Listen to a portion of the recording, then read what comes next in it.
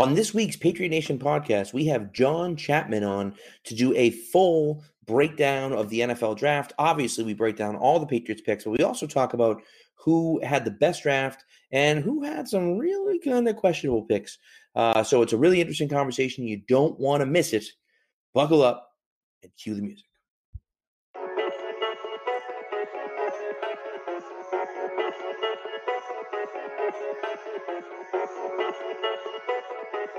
Stacked receivers, two to the right. Russell Wilson extends the hands. He has it. Wilson, quick throw.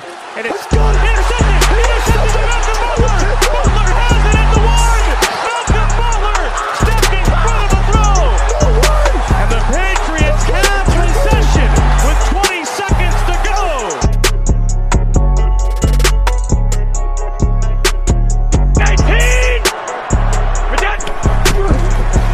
Toss to White. He's in! Patriots win the Super Bowl! Brady has his fifth! What a comeback!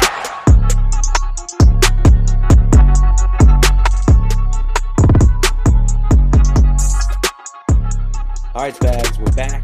We made it. The draft is over, and we're on to training camp. I know, it's crazy. I mean, time flies, man. I mean, I remember, we were just kind of digging for stuff to talk about. Not digging, but it's tough doing them in the off season. It really is. And finally we had the draft, and now we got training camp. OTAs are gone, so they got rookie camp coming up, which will be cool. But yeah, training camps. I mean, we'll blink it. It'll be there. I mean, we're gonna blink. It's gonna be July 4th. So I mean, then training camps are right there. So. But hey, let's talk about your little Tuesday, my man. little spotlight, Felger and Maz all over the Ringer. You tell us, man. Look at you. I'm proud of you. Bro, it was a day. It was a day. So I got a text. I'm a teacher, so I'm teaching. I got a text from my dad, and he's like, "Hey, check who's on NBC Sports Boston." I was like, "What?" So Darren Hartwell wrote an interesting article about the Jimmy G trade and linked my article and Mike Hurley's article as well, kind of chronicling what happened there, what that was all about. So I was like, holy crap. So then I email the Pat's Pulpit staff, and I'm like, hey guys, I got mentioned on NBC Sports Boston. I'm like, this is pretty cool, this and that. And Rich Hill responds back, and he's like, hey, it's great. You were on the Ringer this morning too. I was like, what? Kevin Clark wrote an article about NFL draft takeaways, 6 kind of big picture takeaways. And interestingly enough, Jeff Howe had written an article about the Jimmy G trade as well, which I didn't read because I don't have a subscription to The Athletic. But he had written one, and he linked to that article, and then he linked to an article that I wrote that was a different article about Belichick trading during draft day. So I was on NBC Sports, and then I was in the Ringer, and I was like, holy crap, what a day, dude. Then 2 o'clock or 2:15, I get a call from my buddy, and I had some students after school, so I just ignored it. I'm walking out and listening to the voicemail, and he's like, hey, you just got mentioned on Felger and Maz. And I'm like, what? So they pulled Hartwell's article, and they were reading off it, and it says, hat tip to Pat's Pulpit, Pat Lane. I'm like, oh, God, here we go, patsfans.com. And they're dumping all over Pat's Pulpit, of course, because, why wouldn't they? And so I was like, oh my goodness. So then I called in, they let me on the show right away. They're like, hey, this is, Pat Lane, Pat's Pulpit. And we went back and forth. Let's tell the listeners too, I was literally sitting there. I just got back from class. Yep. And I remember them saying, there's an article on Pat's Pulpit by Pat Lane. And then I started listening, and then you come on, and I'm like, holy shit, you're on Felger. I took a video and sent it to you. Obviously I didn't save it. I was like, so just sitting there. I wouldn't have caught it, but I just caught it on the back of my ear, and I was like, oh my God. And then, you kind of filled me on the backstory, but I had literally turned my TV on like 10 minutes before that and caught that. It was so cool. Right. No, it was awesome. It worked out so well. And anytime it was you get recognized really cool. by then, you're doing something right. So be proud 100%. Of yourself, my man. Absolutely. And, of course, then you go back and you listen to the interview again. And I was like, oh, I missed like 4 things I wanted to say. So I am going to call in again today. Today is Friday it's really Thursday night. But, if you guys listening on Friday, I'm going to call in again. So if it's before 2, if you listen before 2, make sure you tune in to Felger Maz. Hopefully I'll be able to get on and, kind of roast him a little bit. Maz is kind of all over me about why I wrote the article about Jimmy G and stuff, which meanwhile I wrote an article the article that got mentioned in the Ringer was the article about Belichick's draft day trades. And so I do want to kind of go back and forth with them a little bit on those. So we'll see what happens. We'll see if they take my call again. But, it was pretty cool, man. The fact that it all happened in one day, I mean, like, was just ridiculous. And Matt Doloff, who was on our show, actually our first episode, had one of my tweets on one of his articles, which I thought was so cool. And then that's really the only time I've really been noticed by a bigger place like that. And to have NBC Sports Boston, The Ringer, and Felger and Maz happen all on the same day was insane. So it was one hell of a day. And I was like, oh my God, of course everyone's like, oh, when you make it, let me know. And I'm like, yeah, okay, that's going to happen. But you never know, I suppose. But I was like, okay, sure, fine. Hey, like I said, man, you get recognized by then, cool. You're doing something right. And shout out to the pulpit making moves. I mean, I actually found a screenshot in my phone from when I joined Pulpit. So right around the time you joined a little bit after. I think it had like 9,000, 10,000 followers. It's up to 16. So the word's getting out there. If you're not reading, you're not jumping on, jump on now, because it's a great group of guys. I'm going to plug the site right now. It's we all work hard. We all got different roles, and we're on the come up, as we say.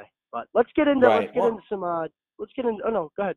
Sorry. No, I was just going to say to piggyback off what you say. I mean, for sure, it's a lot of great writers, and I think the fan interaction is really the biggest thing for us. And for other Pats fans to get on, and I love the comment section because it's not a regular comment section. Usually, the comment section is a dumpster fire with idiots and morons, and tweeting, saying terrible stuff, and you suck. And the comment section on Pat's Pulpit is fantastic, and a lot of times there's other conversations going on inside the comment section between 3 or 4 different people, and they're maybe, going off a point that was in the article, and they're talking more about it, and they're having these interesting conversations. And then, you kind of jump, sometimes, you feel compelled to jump in and you kind of join in them. And I really think, the readership is huge, and the people that are there reading it and consuming it, and again contributing as well, is awesome. And that's what makes it so cool, I think. And look, I mean, you guys were there for the trade, and we appreciate you guys. I mean, we usually get somewhere between 60 to 100,000 clicks a day at Pat's Pulpit, which is awesome. We were up during draft weekend somewhere between 250 and 300,000 clicks a day. It was nuts. And, people were there, and they were interested, and they were, again, commenting and posting and reading. And it was great. And again, the site doesn't happen without the people that are reading it and interacting. And so that's what makes it even better. And so we, couldn't do it without you guys that are out there listening to this show as well. And we had a lot of instant reaction pods, which went over really well. People seem to like them as well. So, we're really happy with the way that things are going. And again, we feel like there's a great staff over there, but it doesn't happen without the people that are listening and reading. And so we really, props go out to the people like you guys that are listening right now that, that really make the site what it is. Yeah, I mean, going off the comment section, I would be lying if I said I haven't got, an idea on a story. Reading comments on others' posts, my own posts. So yeah, right. It's great. It's a great site, and I'm happy to be a part of it. And it's always great to see guys from our site get recognition like that. But it's even better when I got someone that's been with me since the beginning doing it. So it's unreal, man. And yeah, it's great to be here. Yeah, it's pretty cool. So anyways, that's what we got. Listen, we're gonna get into this John Chapman interview. John is a guy who works for Eat Sleep Fantasy, but also does a bunch of draft stuff for a bunch of people. He is a dynasty guy. When we talk about fantasy sports, we're going to be doing a fantasy sports kind of preview show, doing it with Eat Sleep Fantasy probably, and hopefully he'll be in the mix for that as well. But he wrote a draft book, and he'll talk about that a little bit here. But super, super knowledgeable draft guy. And we were lucky to have him on. Spags, I know you had something come up during the interview, so he kind of dips out about halfway through. But we did make it through. Final season. Hey, man. Spags, hey, I'm done tomorrow. I'm done tomorrow. It's unbelievable, man. Graduate. I am so next jealous. Weekend, I'm done. Oh, Don't be I'm so jealous. I'm all done. I had my 4 years. That's it. I know. To the real world you go. But, Yeah. know, hey, that's the way it goes, right? Joining the working schmucks just like the rest of us. Oh, yeah. So, but that's the way it goes. So anyways, listen, we're gonna end on the Chapman interview. We appreciate you guys again. Thanks for listening. Listen, also, just one quick favor, if we could ask you on iTunes, the reviews and the responses on iTunes, the ratings and the reviews on iTunes are not great for some reason, and I'm not really sure why, but they're not great. So if you could help us out, get on iTunes and give us a review, give us a 5-star rating if you feel like that's a 5-star show. Give us a rating and a review to kind of get rid of some of those crappy ones. They're from a year and a half ago, so they're not even new they're ones. If you could get on there and do that, we'd really appreciate it. Cowboy fans and all them. That's all it is.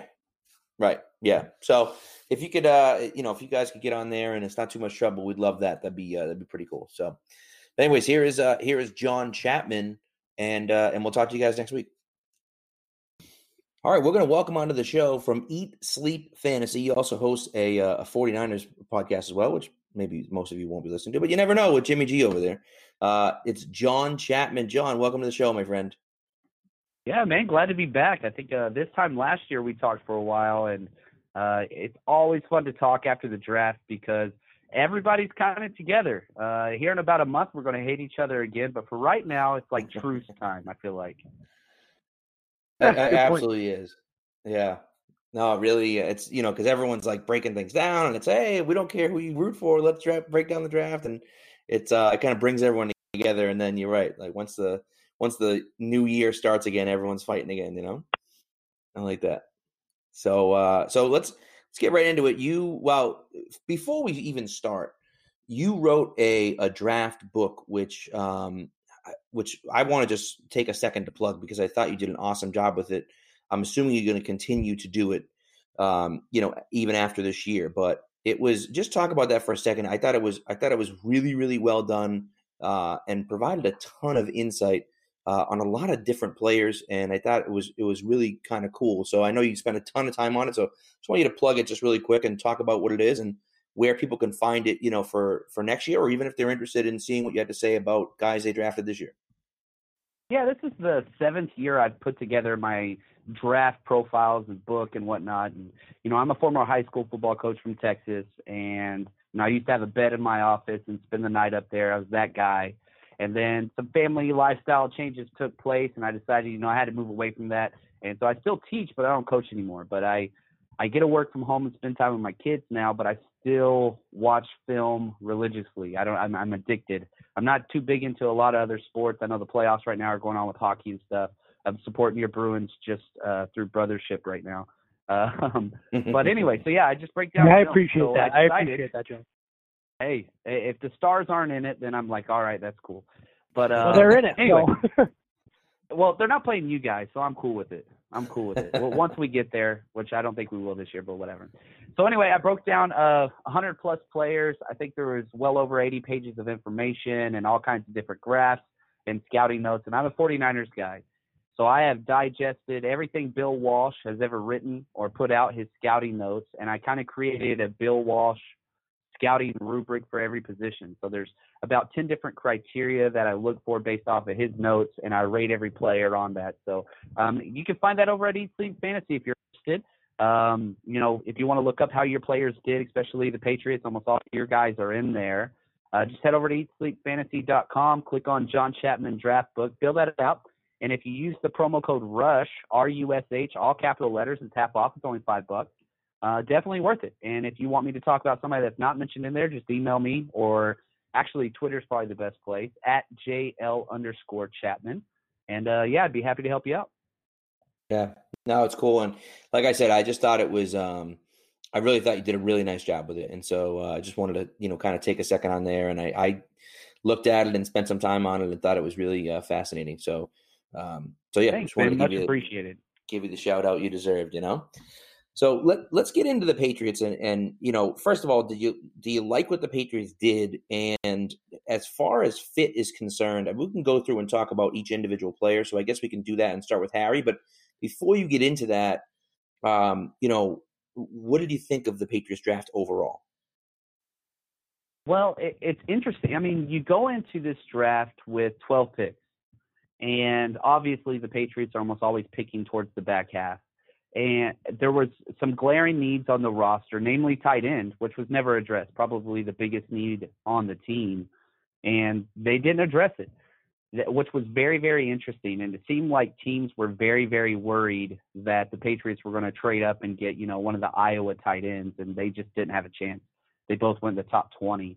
And so then what do you do after that? They just kind of punted at the position, which I'm curious to see how that's going to play out. But it's a very typical Belichick draft. You get 2 corners, you get some D-line, you get O-line, and then you sprinkle a couple pieces in there. Belichick's drafted more corners in the first 2 rounds than any other team in the NFL since he's, become GM, and it's not close. He's got like a 15 cornerback lead over the next team during his tenure, and he continues that. Jawan Williams, cornerback out of Vanderbilt, who they got in the 2nd round, and you traded up to get him. It was interesting to me because I had him rated a little bit later, but in my notes, I even say, if he goes to a good DB coach, this guy is going to be elite. Being 6'3", that's a special type of corner, especially somebody that comes out of Vanderbilt, really smart kid. And what he does better than anybody else is pass deflection.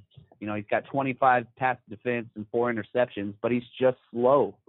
So it's going to take some time to get him in that position to where he doesn't have to start for you guys. And I don't think that he will start year 1, actually, which is crazy to say for a 2nd-round corner. Usually those guys are starting.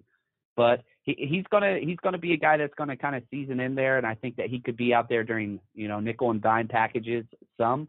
If there's a big wide receiver, especially like a big slot guy, I could see him putting on there. But that's going to be one of those swing for the fences picks that you might have to wait a year before you're like, oh, man, I see what they're doing here. But the ceiling is there with that guy. Well, it's funny you bring up Williams because he's one of those guys where I look at him as an interesting study. And like you said, they have a specific fit for him. And I think that that's the biggest part about that pick. The Patriots aren't going to just try to slot him in somewhere.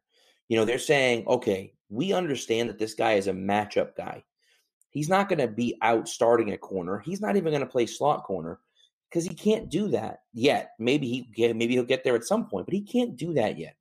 So if you have a tight end that you need to try to lock down, let's put him on him. Or if you have a big wide receiver who maybe isn't super fast, maybe you put him on him and try to stop that guy. And so, I think that they, especially where the league is going to these taller wideouts, they said, let's take one of these guys and see what happens. And really see if we can, develop him into a great corner eventually. But for right now, he can be that matchup guy that they have in Pat Chung. And Chung is a smaller guy. So it's interesting that he can match up against those guys. But, it's another guy that can match up against those big, tall, fast tight ends and those big, tall, and maybe a little bit slower wide receivers. And so he'll be a matchup nightmare. But again, he's specifically matchups. And so that's where I think it's interesting. But like you said, he's with a good coach. So, they can do that. The interesting thing about tight end, and another thing that's go ahead. Oh, sorry. I was just going to say, the fact that Belichick traded up 11 spots in the 2nd round to get this kid, when there were a lot of corners on the board, lets you know exactly how much they value him. It's not like they settled on him. They jumped up to go get this guy.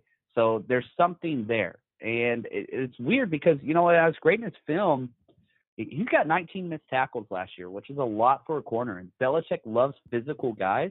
Jawan Williams is very physical. His technique is awful. And so, I feel like this was a Belichick, hey, I'm going to take this kid and who doesn't really fit what I want because he's always trying to prove to everybody he's smarter and usually does. And he's going to turn this guy into something special. I really do. I'm very curious to see this kid's career, and I love that he doesn't have to start right away for you guys. I agree. It's interesting, too, because you saw them go so high on Duke Dawson last year, and obviously he kind of had a redshirt year this year. But I believe, we talk about it all the time, Dawson was their guy going into day 2 last year that they wanted. And they go around and I believe Dawson went in the 40s too, if I'm not mistaken. So it's interesting that they took, what do you go? 56? 656, yeah. Oh, okay. So, Joan was They traded up 45, for him too, though, didn't they? Yeah, that's what they traded up for him. I believe they did. But Yeah. that's what makes it so intriguing to me. So you look at their cornerback, they got a really good tandem. They got Gilmore and Dawson and J.C. Jackson, and now Jonathan Jones is still there. So it's going to be a tough camp for cornerbacks. Yeah, for sure.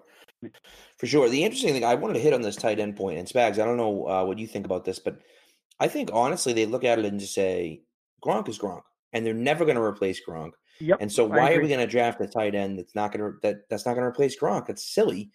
Let's take a flyer on Severian Jenkins and see if the other guys can pan out. And honestly, we could do what we did last year when Gronk was hurt, which is basically use them as blockers and put them out every now and again. And I think that you have some of those guys. You got Matt Lacoste. He's going to be out there. Ryan Izzo was on IR last year. I think he's going to come in. He's kind of a bigger dude. And Steven Anderson can do a little bit more of the receiving options. I think it's going to be very similar to how they have always done their backfield, where they have 4 guys, and I could see all these guys being active because they're going to be so heavily involved in special teams as well. And they're just going to match up them where they put, 2 big blockers out there for, these guys might get 2 snaps on offense a quarter, but they're going to have a few plays where, all right, when we're 3rd and 1 on the left hash, these guys are going in, and this is what we're going to do. So it's going to be fun to watch. They've always been able to create these matchup nightmares. Now, the curious thing about this, and maybe the first-round pick tells us this answer, what do you do when there's no receiving threat? These targets got to go somewhere. They all can't go to James White, even though it seems like that's the answer for most things. How do y'all feel about this? Well, they might Harry? test you on that one. Did you guys like the first-round pick? I'll tell you what, I loved it. I loved it because it was so outside the box from what Belichick normally does. We don't typically get that big splash on day 1, and the fact that we did is so cool. And the other part of it for me, he was the second receiver off the board.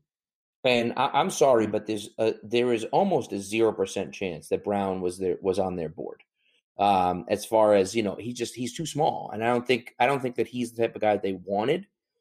So this guy to me was their number 1 wide receiver. He was high up on the board. I think everybody in that building loves this kid. And, to have a guy like that, and look, what's Harry best at? He's best at winning those contested catches. And that's what Gronk was so good at, was winning those contested catches. Now, clearly he's not Gronk. That's just foolish to think that he's going to be as good as Gronk as far as going up and catching balls. But that's something that they haven't had in a long time from a receiver. And they haven't, depending on whether Gordon comes back or not, maybe they have a little bit in Gordon, but they haven't had that guy since Randy Moss that could go up and get the ball. And if they can get that in this kid, and again, he's not super fast, right? He ran a little bit better on his pro day than he did at the combine, I believe. But, he overall, I think he's a solid player. And those contested catches, I think, are so big. And I think that that's one of those things where they look at it and say, hey, Brady's got to have confidence in those guys, and to have confidence that he can throw it to this kid and he's going to try to make a play on it.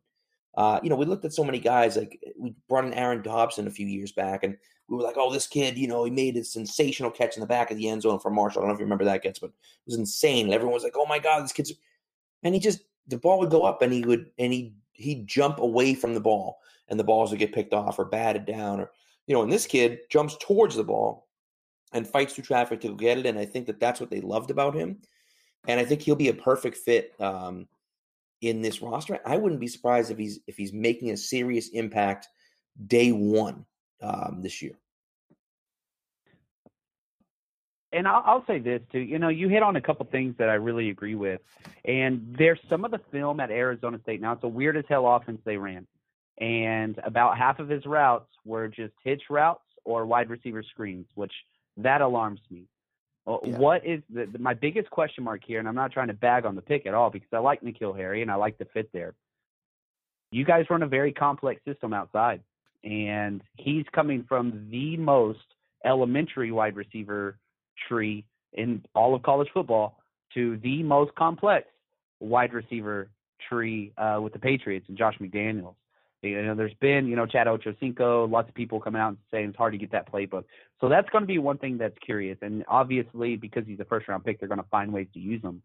But during several of the games there at Arizona State, they use him a lot on jet sweeps and things like that. And it's funny, the very first film I put in, I was like, man, he reminds me of Cordarrelle Patterson, just a wide receiver, but with that same type of mobility. Because once he gets the ball in his hands, he's a strider. His 40 time's not great, 4.53, that's all right. But people just take terrible pursuit angles because he's so long and he covers so much ground. And so I would not be surprised at all now that Patterson's gone, that he is going to get some of those handoffs as well just to get him started, early on, get his nerves calmed down and whatnot. But no, I love the kid. His adjustment to the ball is second to none when it's in the air. I mean, he's just the guy that goes up and gets it. So a big fan of that pick. And also interesting, real quick, Arizona kind of telegraphed that N'Keal Harry tweeted out the night before. Arizona assured me if I'm there at pick 33, it's a lock. He's right. from Arizona State, and, that's where he went to college, not where he's from. And sure enough, Belichick does what he does, just not so fast, man. You can't tip your pick because I'll take it from you.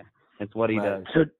So John, I had an interesting question for you here. I find it I really, really like Damian Harris in his game. I listened to a couple guys say, a lot of these elite backs in the game went to Bama and transferred actually because they couldn't start over him. Josh Jacobs was a backup, didn't get as much carries because of Damian Harris. Alvin Kamara transferred out. Bo Scarborough never got going again once he came back from that leg injury. I really, really like his game. I think he's a downhill runner, and I like the pick, but I'm curious to see why they drafted him with Sonny Michel there last year. I don't think that he is a Sonny Michel replacement by any stretch. I think he's a Rex Burkhead replacement because he can't stay healthy. There's two things that Belichick hates more than anything. One is fumbles. Okay, Burkhead doesn't do that. Number two is durability. I mean, he can't stay healthy. Damian Harris is Rex Burkhead. Guaranteed 4 yards positive play every single play. Catches out of the backfield with zero issues. If you look at his stats, he put up over 52 receptions, and the mileage is just not there. He's never been injured. He's played 15 games his last 3 years and averaged 6.4 yards per carry and has never lost a fumble in 477 carries at Alabama. And so this is just one of those picks where it's just like, man, can you Madden create a character that Bill Belichick wants as his third running back? It's Damian Harris, because if James White goes down, he's going to be the third down option. If Sonny Michel goes down, he's going to be the first and second down banger. He's the guy that just plugs that hole and allows them to not carry as many running backs. So I'm curious to see what's going to happen with Rex Burkhead, but if for some reason something happens, I could see them only taking 3 running backs with their active roster instead of 4. But no, it's a Patriots pick. It really, really is. And he's going to be all over on special teams. He's tough as hell. He'll be out there for all that stuff. So. Yeah, I love the pick too. I'm with the two of you guys, and I thought it was interesting. I was like, a running back. What are we doing taking a running back? But then the more you kind of dive into it and get into it, it really makes a lot of sense. And so I do like it a lot. And look, they were a power running team at the end of the year last year. And so if they're going to run the ball significantly more, they're going to need to give Michel a break, because Michel was never the workhorse back in Georgia. And, he's getting 25 carries a game with the Patriots. He's going to wear down after a certain point. He already doesn't have great knees. And so, I think it was really the perfect pick for them in that spot. I do want to transition over to another third round pick. I think it might be, overall, if you polled Patriots fans, probably their favorite pick of the draft, and that's Chase Winovich. The kid just looks like an absolute baller. And, we got him at 77. He's a Patriots type of guy, full effort, but he's also a great pass rusher, really good against the run. And he's the only player according to Pro Football Focus, now this is just Pro Football Focus grades, but he's the only player in the Big Six conferences to get a 90-plus average. A 90-plus grade the last 2 seasons. And so, it tells you a little bit about what he did. He was the best performer on the Michigan defense with 2 first-round picks, and both of them, I think, top 12 first-round picks. And he outperformed both of those players. And so you get him at 77. I absolutely love the pick. I see a little Ninkovich in him, to be honest with you. I mean, you guys can tell me if I'm wrong, but I see a little Nink. No, it's there. It rhymes too, so why not, man? Why not say yeah, right? Ninkovich, Winovich, yeah, same thing. There you go, man. That sounds like a fun a rap band startup. But yeah, I think you're exactly right. And whenever you watch film, I don't believe in highlights. For if you want to really know a player, just watch game film. Type in Chase Winovich verse, and you just go through the game film on YouTube. A lot of it's up there. Coaching film's pretty hard to get, but that's another story. But anyway, it doesn't matter. If you're watching Devin Bush film, man, the whole time you're like, who the hell's this other guy? And if you're watching Rashawn Gary film, you're like, who the hell's Rashawn Gary? And I can't find him anywhere because he doesn't do anything. And Chase Winovich the whole time is just always around the ball. Whether it's a screen, whether it's a pass downfield, whether it's a run, he's there. It doesn't matter if it's in the backfield or 20 yards downfield. He is everywhere. Chase Winovich was my number 33 overall player, and I labeled him not as an insult, a poor man's Chris Long. And so he's going to fit into that role day one. And it's so funny. Most of the NFL wants that long, lean, quick edge rusher, and the Patriots just say, damn with that, I don't want that. I want a football player who happens to be an edge rusher. And Chase Winovich is that guy. He's a better football player than he is an edge guy, but because of how good he is against the run. And that's what that's what they are. They want all 4 defensive linemen to be able to get, pass rush against the quarterback.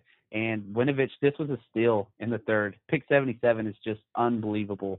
That's what the Patriots do, man. You have so many picks, you can just sit back and wait. And that's what they did here. Well, it's true. And a guy that I know you had high on your board, a lot higher than others, actually went 75th, and that was Jay Sternberger. And I was at 70, they trade out of 73, and at 77, I'm sitting there saying, please, God, just make the, draft, Sternberger. That's all I wanted at 77. I actually mocked him. We did a mock draft on here with Mark Schofield, and I mocked him at 32 to the Patriots. And I know you had done that a few times as well. Obviously was not to be, went 75th to the Packers. And I thought that was, a great landing spot for him. He was just one of my favorite guys. And so just he was close to 77. I know you loved him, so I figured I'd bring him up, even though we're talking about Patriots right now. I don't even really care because he's my guy. So yeah, so I just wanted to kind of bring him up. I did 10 mock drafts, before the draft, and 7 out of the 10 I had Jace going to the Patriots. So I'm with you, man.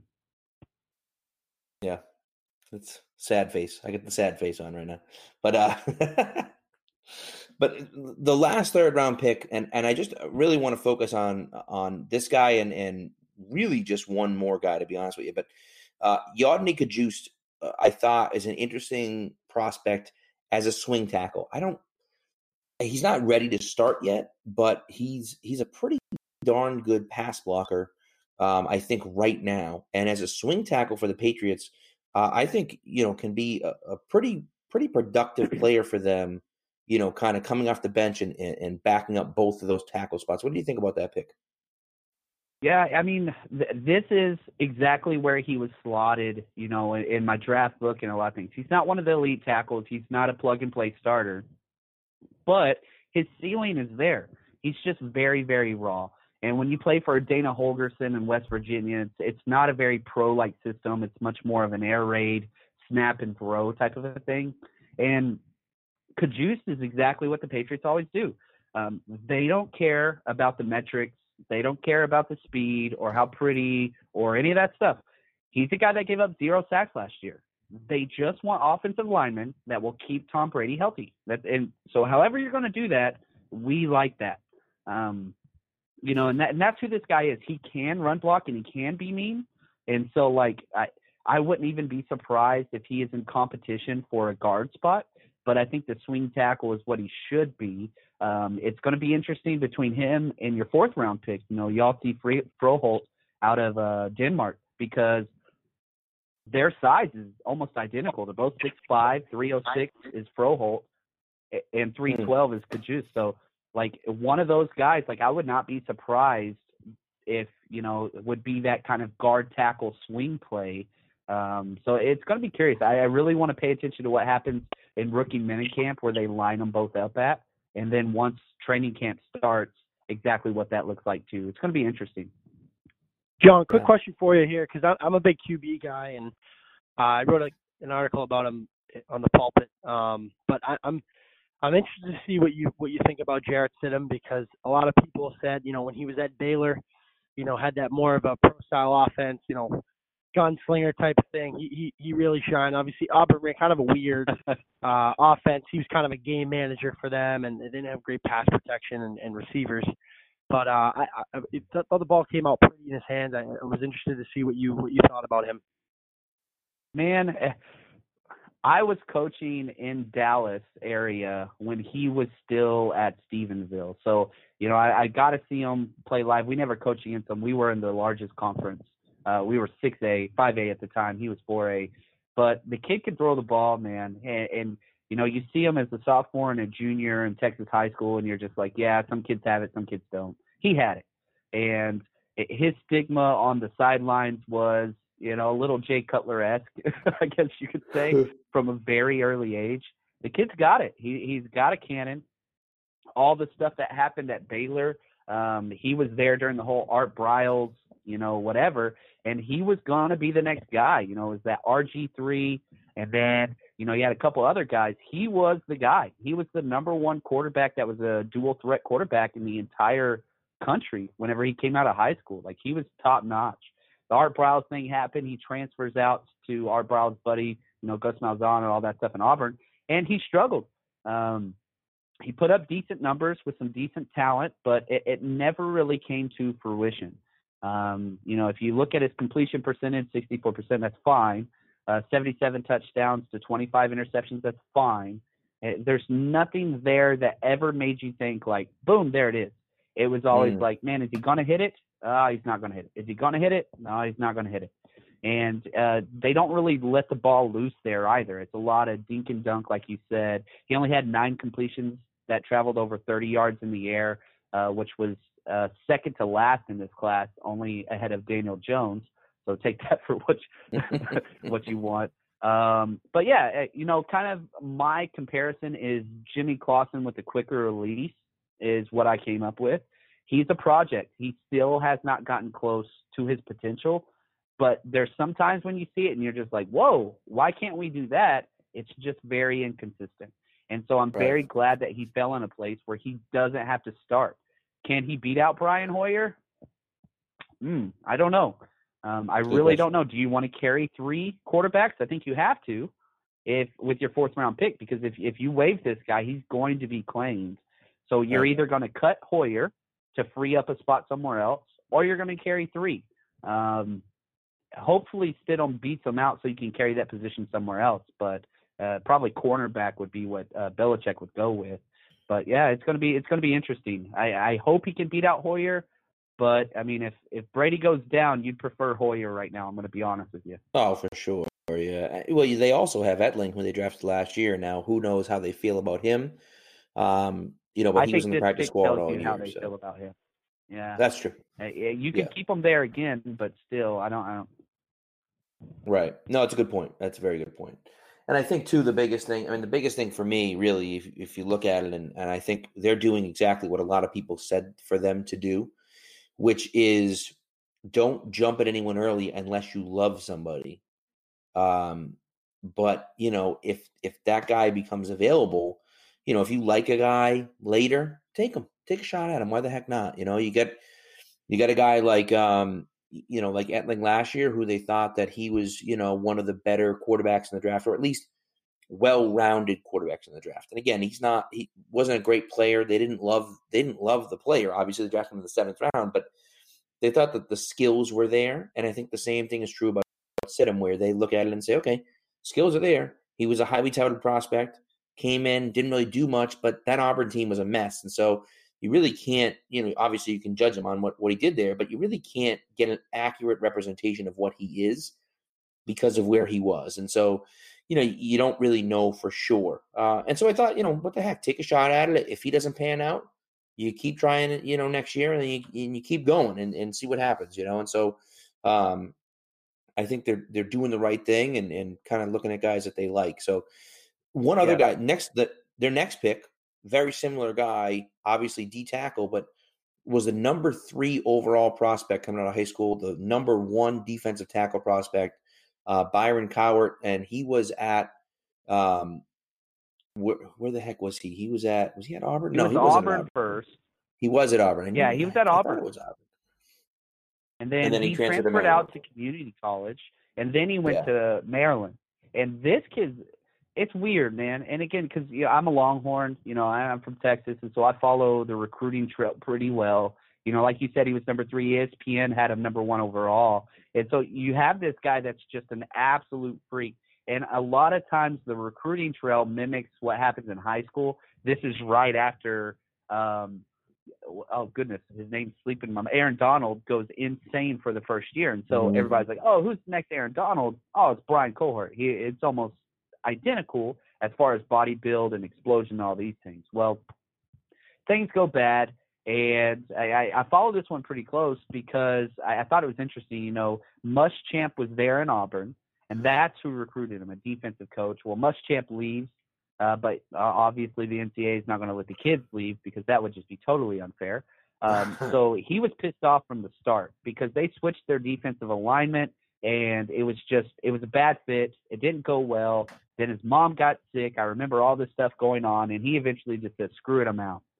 Now, he lands in Maryland, which has a very similar coaching staff to what Muschamp has done at South Carolina. And the kid just balled out. 1 year of production, which is rough to say. Now, his film's not consistent, but if you're a guy that wants turnovers, he's a defensive tackle that had 2 interceptions.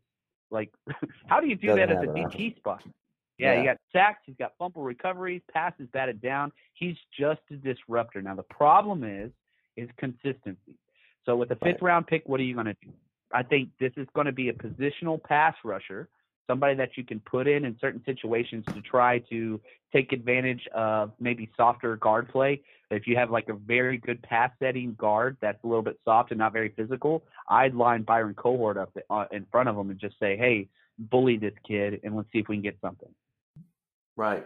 Well, and that's, I think, they have a little bit of that in Adam Butler, but they've been searching for that for a while. I know Adam Butler, man. Oh yeah, and that's that's the thing. I coached him in high school, actually. Yeah. Did you really? He's a good kid, man. Yeah, he's a great kid. Great family, great cool. kid.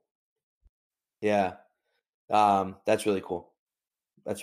So and he's provided them with quite a bit, and so. But again, they bring in another guy that can rush from the middle. And I think that, if you look at the way that the defenses are constructed, right, you get pass rush from the edge. Great. Well, then quarterbacks can step up. Well, then you need to press the pocket from the middle. And if you can do that consistently, on passing downs, then you really have something going. And I think that's something they've been looking for a while. So take a shot at this kid, and see what happens. And, maybe his history isn't the best, but you kind of go from there. So overall, I thought they had a great draft overall. I was surprised about the punter, but it is what it is. And I thought it was very telling for them. They traded up twice in the 5th round, gave up 2 7th-round picks, and I just thought it was telling for what they were doing. They just thought that there wasn't enough draftable guys, in my opinion. They didn't love the depth or the late round depth there. And they said, we got all these picks. We're not going to be able to make them. So let's just get the 2 guys that we're interested in the 5th, trade out of those 2 7th-round picks, and we'll draft the one guy we at the end that we kind of like, oh, fine, draft him at the end and kind of go from there. And so I think that was their mindset at that point. I don't get it. I don't get the punter, but I think, well, okay, that's not true. Here's the one thing I'll say about the punter thing. In my opinion, they like this kid. This is their number one punter on their board, right? And they say, okay, fine, he's the number one punter on our board. We'll draft him because if we draft him and cut him at the end of camp, he's probably going to end up on the practice squad. Because by the end of camp, the majority of the teams in the NFL have their punting situation done, if not everyone, you would assume. So chances are, if you're cutting a punter, he's not getting picked up off waivers by someone because no one's going to carry two punters. And so now you have control over him on your practice squad. And I think that makes a big difference. Patriots-wise, then you have control over that player instead of letting him get drafted by another team and then you don't have control over him. Maybe they keep him as their punter or maybe they cut him and you don't want to pick him up off waivers because then you just want to cut him again. So, I think it's more of a situation where if he can beat out Ryan Allen in the preseason, I guess fine, but we don't expect him to. But we have him on the roster. We can put him on the practice squad and he'll probably be able to get through waivers. This guy's going to make it. I mean, Bailey's a beast. So it's funny because we're the only two teams in the NFL, the 49ers and the Patriots, that took a damn punter.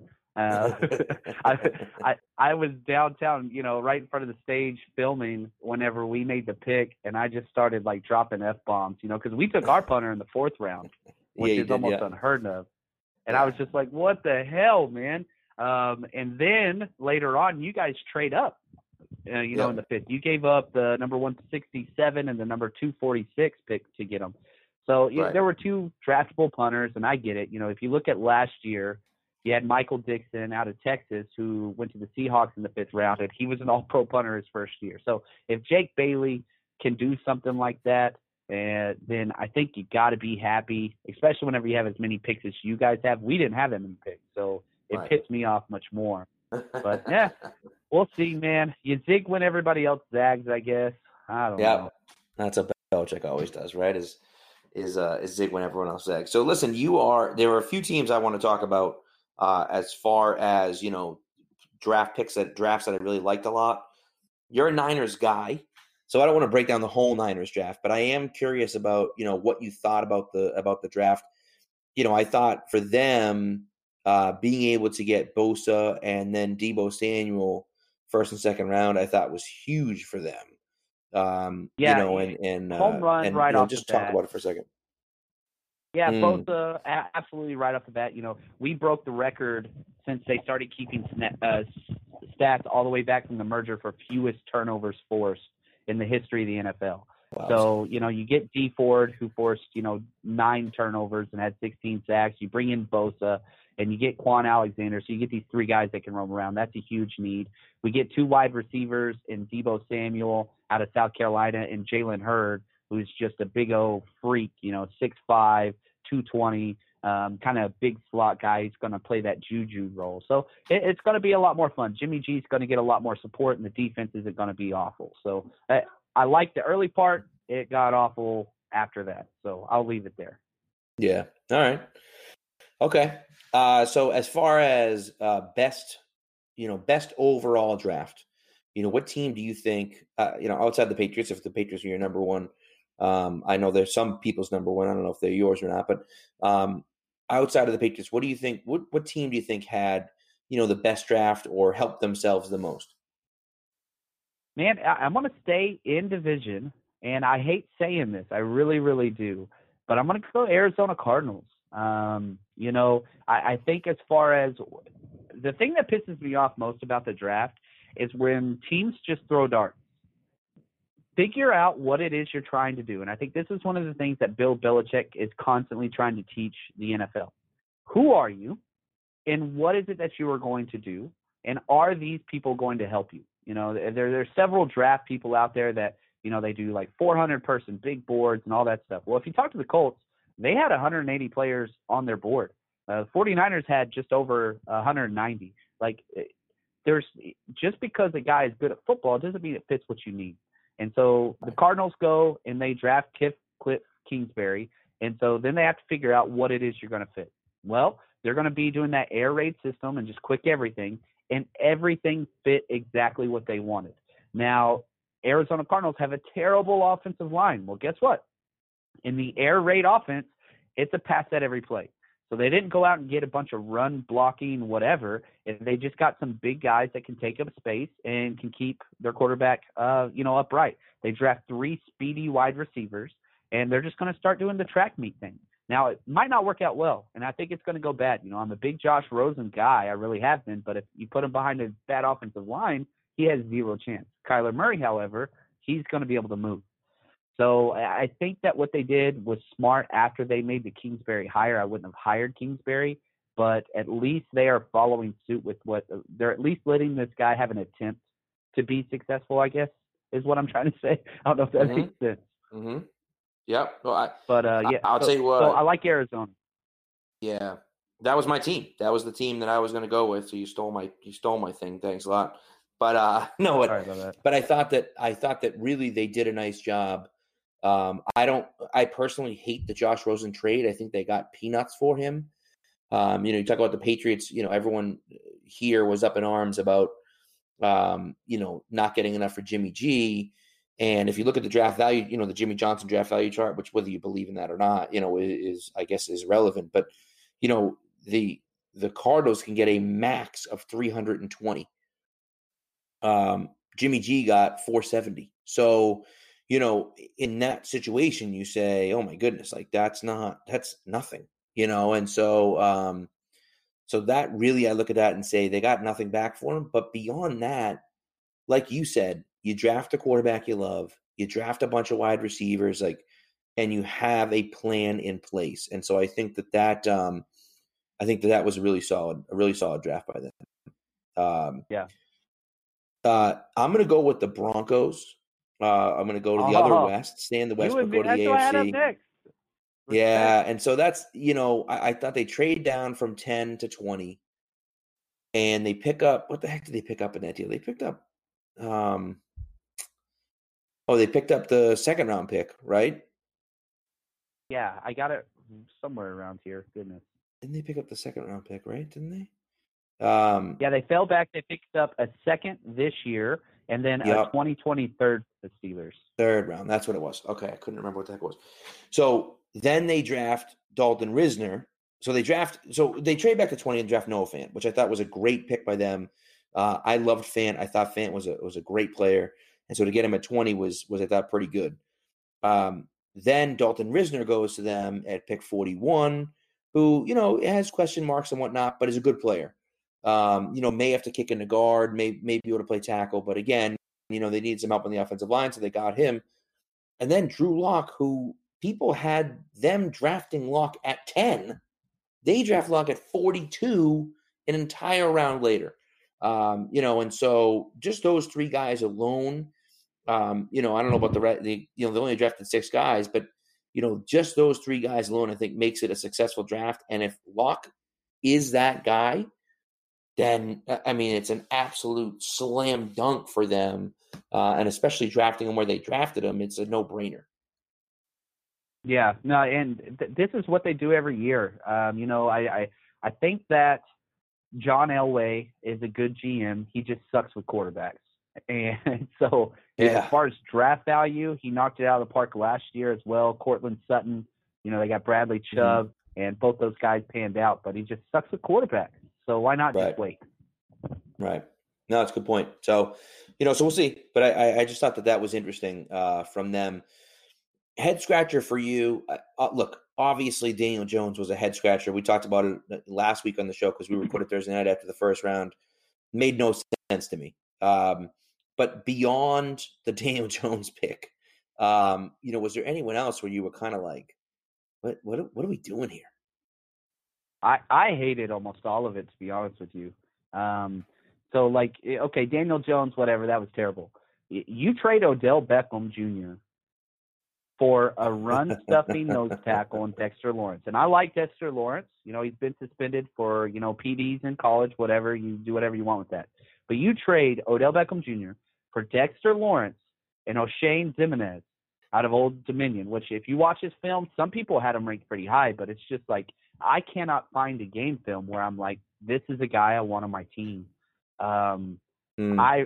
I think the worst general manager, maybe back since Matt Millen, is this guy. He's awful, man. He's so bad. I like DeAndre Baker. Don't get me wrong. His game film is great. But again, you're taking another guy with work ethic issues, maybe not committed to the game, had some issues, with the team. And so you go all the way through their list. There's not one clean pick. Julian Love, cornerback out of Notre Dame. Heck of a football player. He's got some injury concerns. I don't know, man. This is a bad draft. It's a bad draft. Yikes. And I'll tell you what, I thought the Raiders, coincidentally kind of the same situation there. Now, I think they did get overall, they got some good players. Oh, by the way, one of the Giants guys was shot, over the weekend. But other than that, no big deal. I don't want to make a joke there, but golly, man. But yeah, it's just bad. I mean, to make a bad draft even worse, But the Raiders, I thought, first round especially, look at what they did, and drafting Farrell at 4, I thought was crazy, especially with Josh Allen still on the board. You just look at that and you're like, what are we doing drafting a guy who, more than likely maybe wouldn't have been available at 24, but you certainly could have traded down with someone and picked up some other assets and still drafted him, somewhere around 15 or so. Now, they'll tell you that, he would have been taken in the top 10, and maybe he would have. I didn't see it myself personally, but, that's the way it goes. And then to draft a running back at the end of the first round, which, look, Patriots did it last year and it worked out really well. And maybe Jacobs can be that type of guy too. When they draft a safety at 27, Abram. And so, they got some good players, but overall, I was just I don't really know. They got Hunter Renfrow late, which, the Patriots special over there. They didn't pick either short white wide receiver this year, but it was a surprising draft to me, I guess, from the Raiders standpoint. Not terrible, but just with the amount of assets that they had and the early, how high they were, you just expected a little bit more from them. Yeah, I completely understand what you're saying, and I agree with you. The difference between them and, the New York Giants is I feel like all of these are solid guys, whereas all of the other players for the Giants had question marks. These guys have low ceilings, but super high floors. And I use that phrase a lot because all these guys, this is a Tony Gwynn draft. It's just a bunch of singles. But you can get in the Hall of Fame with singles. These guys are not going to bust. Cleveland Farrell is my number 7 overall, and I was higher on him than anybody else I saw. And I was like, dang, that's a little too early when they took him at 4. You could have fallen back, but he's a hell of a kid. His story is awesome. He's got 9 brothers and sisters, raised in a military school, just fun kid, great attitude. I'm pretty pumped about him. Josh Jacobs, he's a running back that can do it all. Perfect for a 3-down back that, Gruden loves. And he's just a positive kid that works really, really hard. Jonathan Abram, you got a 4.42 safety that loves to hit. He's going to play in the box. He's going to be all right. Trayvon Mullen, he was not my number 1 corner, but for him, he was a high ceiling player. I think when it's all said and done, he could be the number 1 corner in this draft class. So you got 4 starters. You walk out of a draft with 4 starters. I think you're going to be happy. They gave up a lot. Does it justify getting rid of Khalil Mack and Amari Cooper? Hell no. But I don't think any of these – I think all 4 of those top 4 picks are going to be starters for a while. So I don't know. It's a single. You know what I mean? It's going to play. Well, right. And I think that's a good point. And they also gave up very minimal for Antonio Brown. Now, who knows how Antonio Brown will perform in Oakland. But, but I think that can certainly be factored in when you're talking about the draft. So we'll see. And one other team, just quickly before we finish here, the Colts, I think, have, Chris Ballard has really gotten a lot of clout, I would say, in the NFL as far as a GM is concerned. He's made a lot of Belichick-like moves He's drafted, quite a few offensive linemen early. Back-to-back years, he drafted a center in Ryan Kelly and then a guard in Quentin Nelson last year. And they're both fantastic. Obviously, Nelson was disgusting and all-pro and unbelievable. But, Kelly's kind of that same way. And their offensive line was terrible. And in 2 years, they've become one of the best units in the league. And then, they trade back a few times this year. They pick up a second-round pick for next year. And then they draft Rocky Ya-Sin in the second round. And he was, a very highly rated corner. Then you draft Paris Campbell at the end of the second round.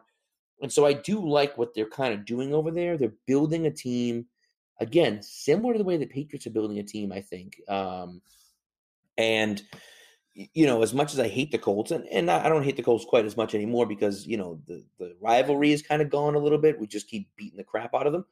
But I've been impressed with what Ballard's been doing over there. And like I said, kind of taking that Patriots-like approach with his team building.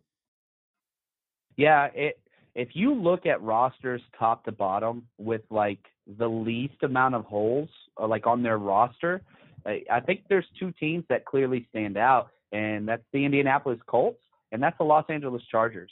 You could maybe throw in the Los Angeles Rams and a few other teams, but, as far as, their starting rosters, there's not very many weaknesses. And the way that they have built their team, the Colts, is all second-round picks. They had 3 second-round picks this draft.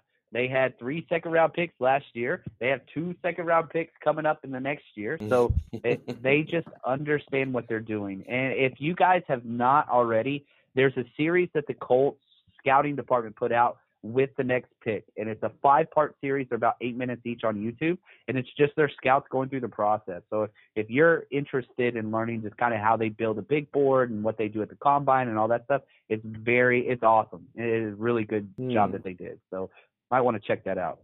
Very cool. Very cool. Yeah, I've seen clips of it, I feel like, but I haven't watched the full thing. So I'm interested in seeing what it looks like. So I think that does it, man. And John, thank you so much for coming on. I appreciate it, and it's been a lot of fun talking NFL draft. And man, this time of year is just so much fun.